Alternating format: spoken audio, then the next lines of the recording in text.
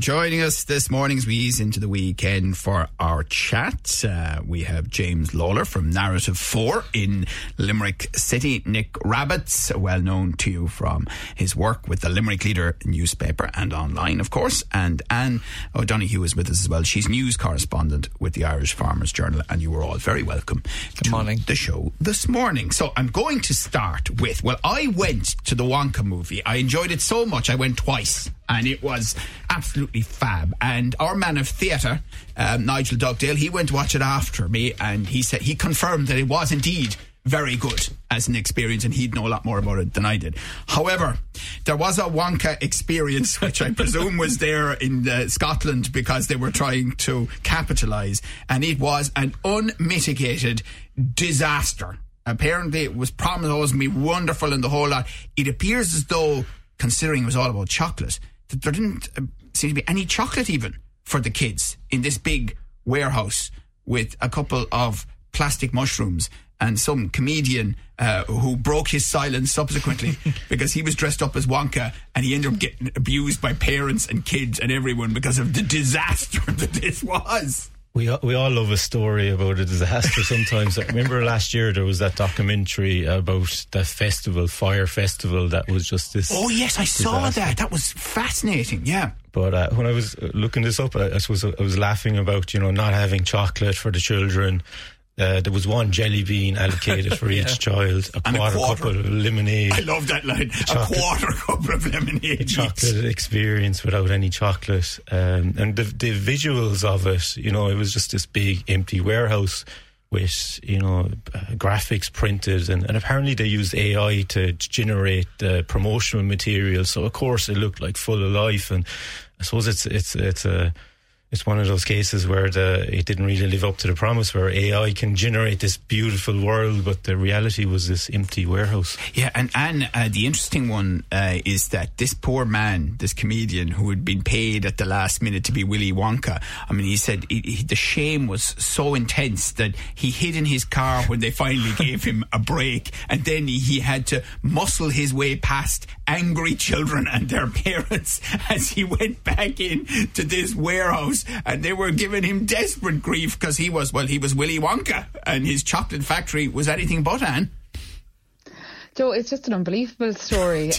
You've outlined some of it there, and as James said, if anybody's seen that Fire Festival documentary, thankfully at least they weren't on an island that they could leave, but definitely a case of not living up to its promises. What I felt, the slight silver lining, but as a child I had a similar experience like this with my family.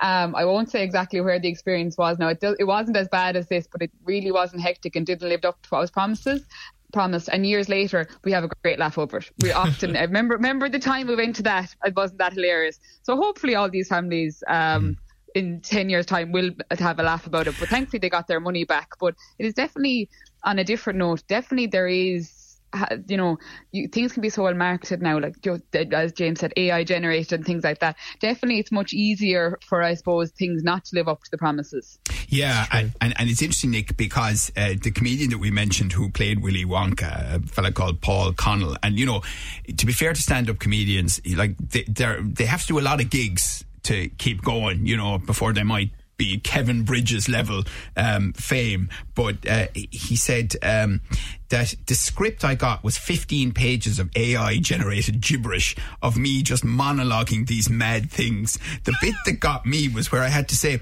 there's a man, we don't know his name. We know him as the Unknown. The Unknown is an evil chocolate maker who lives in the walls. This was terrifying for the kids. Is he an evil man who makes chocolate, or is the chocolate itself evil, Nick?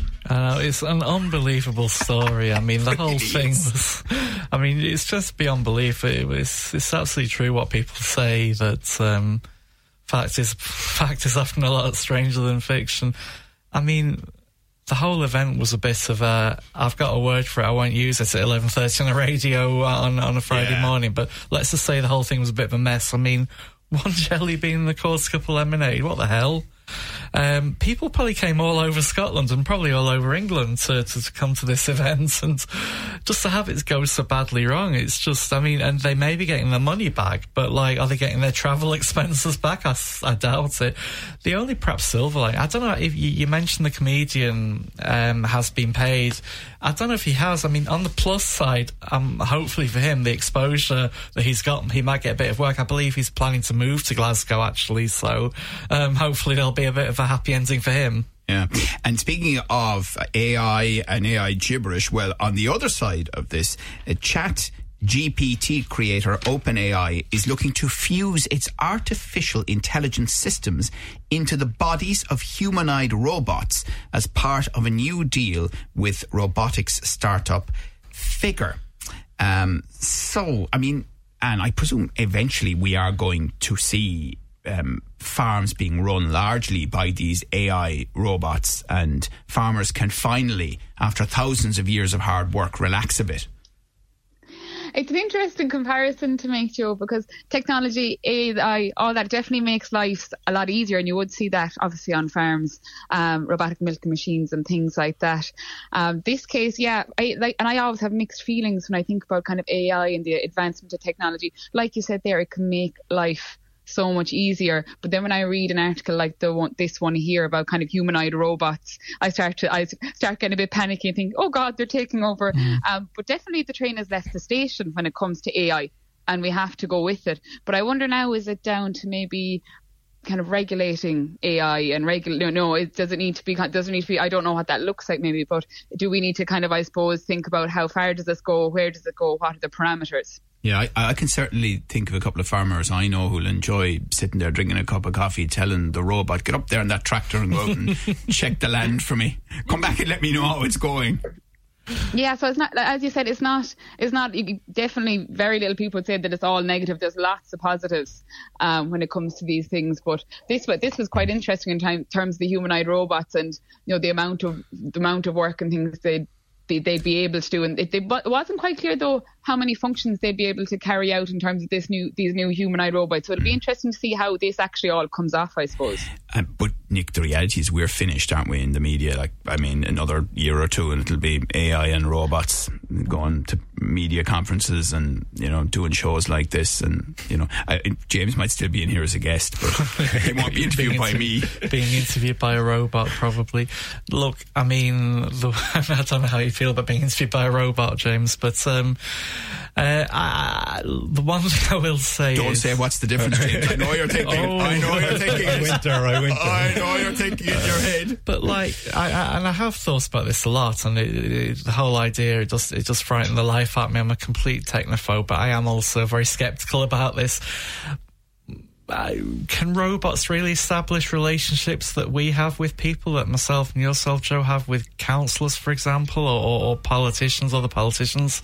I mean, I don't know if this can be done. I mean, people aren't going to trust a robot necessarily with a story, and that's something that perhaps would stand in our favour. I mean, I don't like this whole idea I don't like the fact that we're peddling the idea that humanoid robots can do jobs that our humans don't want to do. I mean, it's a very slippery slope, and it's got the potential to destroy economies around the world, hasn't it, really? Yeah, like you fear the fact that there's these billionaire tech CEOs sitting in their office in California kind of dreaming up ways of like reducing the workforce or replacing humans with these machines. And it's for profit. Like, it all comes down to profit. It's not about improving human lives or improving civilization or moving. And you think a lot of these people have so much money and power anyway. What do they need more of it for? Yeah, they've got bigger economies than most countries. Yeah. It's mad, isn't it? And I read something that is it 60% of jobs are almost inevitably going to be replaced by AI, robots, the next wave, as it were. Especially when we think we live in this digital world and we're like consuming digital media and digital content, and it can all be, we're seeing the start of it now, where a lot of content online, you know, even images you see now or video clips, it's all generated by AI, and I suppose our eye at the moment is trained towards it. You can kind of tell, but it's getting better, and we're we're as consumers, we're like feeding into it and saying, we're reacting to it, which is making it better and making it more clear. I mean, would you be worried, Nick, for example, about the elections that are coming up? We have local, we have European, we have directly elected mayor in Limerick. A general won't be too far behind. No, yeah, absolutely. I was just talking to your colleague off air about this year. We're going to have lots of elections this year, and of course with the mayoral referendum here in the city and the county this June as well. Absolutely. Parties will stop at nothing to, especially with Sinn Féin on the rise, I imagine. Well, we don't want to say any one party over another, but the reality is that AI will play a part, won't it? Play a massive part. And I actually think of it in the context of the UK election, which is also due later this year. That is going to be the most toxic election that we're ever going to see, I imagine. And I think, unfortunately, our local elections here in Limerick will be fairly dirty as well, and it's unfortunate. It's real race to the bottom, and AI will play a part. I mean, there will be stuff doing the rounds on the internet, and you won't know whether it's right or wrong, which I suppose is where verification, go back to your earlier point, from journalists and the media locally and nationally, is important if you can verify it, because as you say, it's getting so advanced now, isn't it, James? Yeah, I'm just thinking there, maybe we should have robot politicians. It might be safer. Could be. All right. Well, and talk about toxicity, whatever about the UK. Could you imagine what the US presidential election would be like by the end of it? Yeah, of course about that. That's another story. Let's take a quick look at the European Parliament, because they voted this week in favour of plans to update driving licence rules to improve road safety. The proposals include introducing mobile licences, i.e. that they can easily move from country to country, and mandatory health checks for the issuing and renewing of driving licences. And would you be in favour of the health checks, for example? Yeah, Joe, I wouldn't have any problem with it, to be honest. I think anything that can make our roads safer and better is a good thing. So I would welcome these measures, but I'm thinking in terms of, the stark figures that we've seen in terms of road fatalities in Ireland in the last couple of years. And maybe do we need to go beyond this, Joe, or do we need to, I suppose, in an Irish context, does there need to be a serious body of research done into road crashes, collisions and those road fatalities, and what are the main drivers, causes, and address them? I think any measure is good, but is this enough? I think a health check is good, but I don't know in an Irish context, are they the main drivers? Is a mobile licence and having a health check every 15 years going to make a difference to those figures? And that's kind of the bottom line, I think, for a lot of people at the moment. Yeah, I mean, the question is, do we need to have repeat driving tests, that even people on full licences every 5 years need to repeat their tests? I did my driving test in 2007, and to this day it was the most nerve-wracking thing I've ever did in my life. I kind of lost control of my feet, but I think it would be a good idea to have like a refresher course, or to even do the theory test every 10 years or something like that, because there is a huge element of safety built into that. And I think driving around the country, I think a lot of people probably need to go back and do that refresher test. I was driving from Dublin yesterday on the motorway, and you got to that section. The weather conditions were poor now. It was sleet and hail, and it wasn't nice at all. And we got to that section that is notorious, unfortunately, the section the Bird Hill Junction, etc., where the road surface is not great at the best of times. But there was a sheen on it because of the rain. And honestly, despite that in the average speed cameras, people were shooting up the outside lane. It's unbelievable. And you just, and the difficulty you have is that if you're trying to drive, carefully, but you just don't know what might happen to something passing you. It's a real worry, isn't it? It's a real worry, real worry. I was looking at the story, the last paragraph of the story got me. The draft law will be followed up by the new Parliament after the next elections. We were talking about elections a few minutes ago. We have the European elections this summer as well. The make of the European Parliament could look extremely different after the election. Will this be a priority across Europe? Conservative parties of the right, and in some cases far right, are on the rise, and they may want to preserve the status quo. They may not be in favour of, I think a Green politician from Germany was quoted in the article. Now, they'll have their agenda, but the right-wing parties might be different. Yeah, okay. This Austrian provider of mortgages coming into the Irish market and offering mortgages up to the age of 80. Generally, the Irish providers don't go any further than 70, and even with that, there's a bit of persuasion involved. What about paying a mortgage until you're 80? When I first read it, Joe, I was like horrified by the thought of it, like that we'd just spend our whole lives paying off this mortgage. But when I read into it, I guess, people are in different circumstances. You might need to remortgage your house at 60, or people might separate and they might need to buy an apartment or downsize, and that they can use their pension payments to pay off a small mortgage of a new apartment, a one-bedroom apartment. And I was like, that makes sense. It gives people more options. Yeah. And the other thing, Anne, is that, coming from Austria, they do have traditions of intergenerational mortgages. So for them, the idea of someone paying a mortgage into old age is not as unusual maybe as it is here. Yeah, Joe, when I first read this, a bit like James, I was a bit like, oh God, paying a mortgage until you're 80. But at the same time, I think kind of even anecdotally, people are doing things a bit later in life now. People are probably settling down a bit later, getting a mortgage a bit later. So maybe, if for some people, it might be a good option. You don't have to do it. That said, I think regulation here would be important from the central bank in terms of that people who are on these mortgages wouldn't be paying interest rates that are above and beyond. But I know myself, I don't have a mortgage, Joe, but I definitely wouldn't like to be paying one off until I'm 80. No, and the thing is that Limerick is under colossal pressure at the moment. We do have jobs coming in, which is brilliant, full employment, maybe even stretched a bit, but rent is and house prices are shooting up again. It's always the question when a big employer comes in. We love to see big IDA announcements. We live for them, but always the question is, where are these people going to live?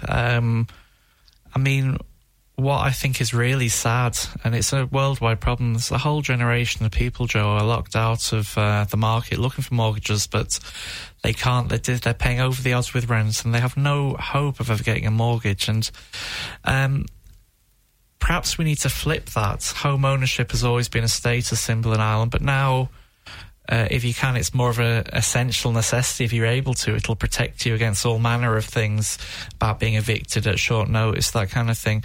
Across Europe, when probably in Austria as well, in Germany, I certainly know, renting is far more common. And as a consequence, we do see much higher standards of rental accommodation across Europe and more protection for tenants. So perhaps we need to sort of look at that. And it's very sad because I see people in subpar accommodation right across the country, and they're worried if they complain about it, they may be out on their ears, so they keep quiet, and it's appalling, really. Yeah. The thing is, James, I know you have great interest in the city centre, and Narrative 4 obviously based there as well, but how we live in the city centre is part of this. Apartments, for example, using Georgian Limerick more, and some work has been done on that.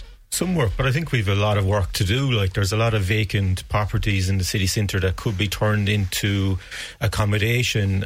You just walk down O'Connell Street or main thoroughfare, and you can see the upper floors. None of them are, the lights are off. The offices are using the first floor or the ground floor and the first floor. And we need to think really about sustainability and building a city where people are not, I suppose, dependent on their car. They can walk to all their services, walk to schools, walk to the shops, walk to the restaurants. And I was like, that's where the future is, not building these suburbs outside the city. Okay, well listen, thank you very much, all three of you, for joining us this morning. We're out of time. It rushes along when you're enjoying it. Thank you to James Lawlor from Narrative 4, Nick Rabbits from the Limerick Leader, and Dan O'Donoghue with the Irish Farmers Journal for joining us on the Old Barracks coffee break this morning. Your views, your news, your Limerick Today with Joe Nash on Live.